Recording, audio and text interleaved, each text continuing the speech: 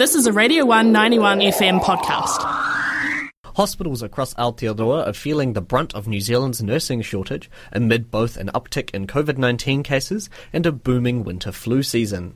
Some controversial groups, such as Nurses for Freedom, widely believed to be associated with notorious conspiracy theory organisation Voices for Freedom, have been calling for unvaccinated nurses to be allowed to go back to work. Minister for Health Andrew Little has said that the government will be reviewing vaccination policies. With the healthcare system under immense strain and nurses feeling the brunt, something needs to change. I'm joined on the phone now by Kerry Nuku from the New Zealand Nurses Organisation to talk about the issues. Kia ora, Kerry. It's great to have you on. Kia ora. So, Kerry, what is the New Zealand Nurses Organisation's position on nurses who refuse to get the COVID-19 vaccination?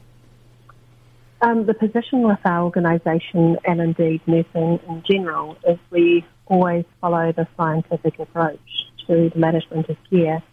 So our position is that we support the government's mandates around healthcare workers needing to be vaccinated.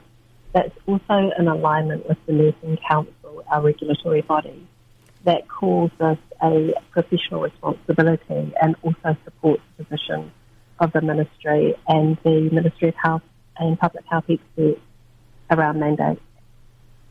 And so how are working conditions for nurses at the moment?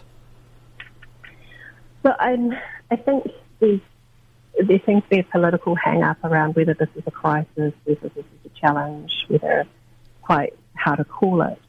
And our organisation has been really clear that this is a crisis in terms of nursing workforce shortages. This is the worst it's ever been.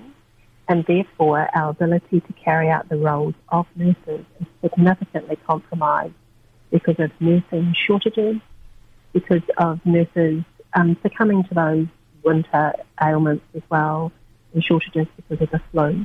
So the quality of care that we're able to provide is somewhat diminished, but also our nurses have been standing up, frontline, dealing with COVID-19, dealing with the pressures of a system that has failed to invest in nursing for many, many years. So they're burnt out, they're tired.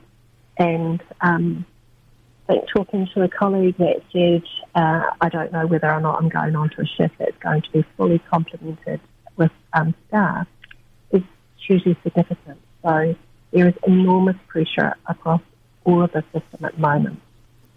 So what changes would you like to see made at a national level to help with current nursing shortages? So we've got to look at some immediate changes. We've got to improve the working conditions that currently exist, and there has to be something more urgently done around coping with these workforce shortages. We're robbing Peter to pay Paul in some situations. We're taking staff that are already burnt out and we're asking them to, and begging them in many situations to go and fill the roster gaps that are depleted. We've got to take this by the hand and say, what are we going to do collectively as a group of health professionals? Doctors are also under the same degree of pressure. So we've got to look at how is the government going to tackle this.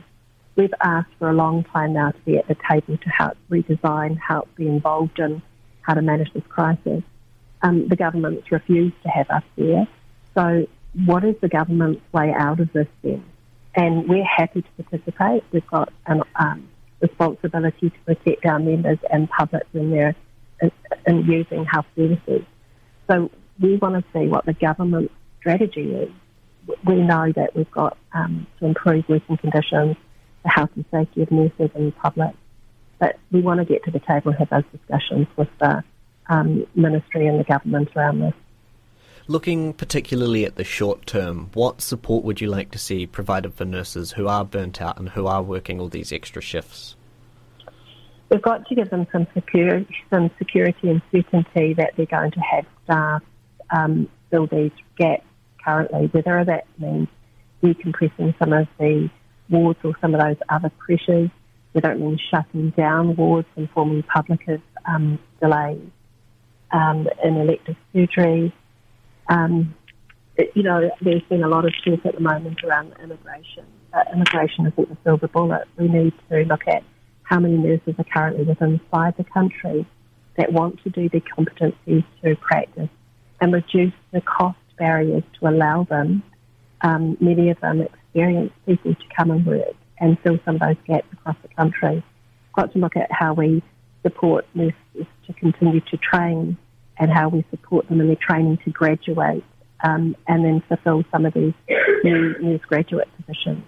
But it's many of our older nurses that are retiring, that are burnt out and choosing to leave the profession. And we've got to talk with them and see what is part of the solutions we can offer. Certainly, this whole pay equity issue needs to be something that's tackled with, and so we can see that there is a commitment from the government to support nursing into the future as well. Thanks for listening to a Radio 1 91 FM podcast. There are heaps more at r1.co.nz.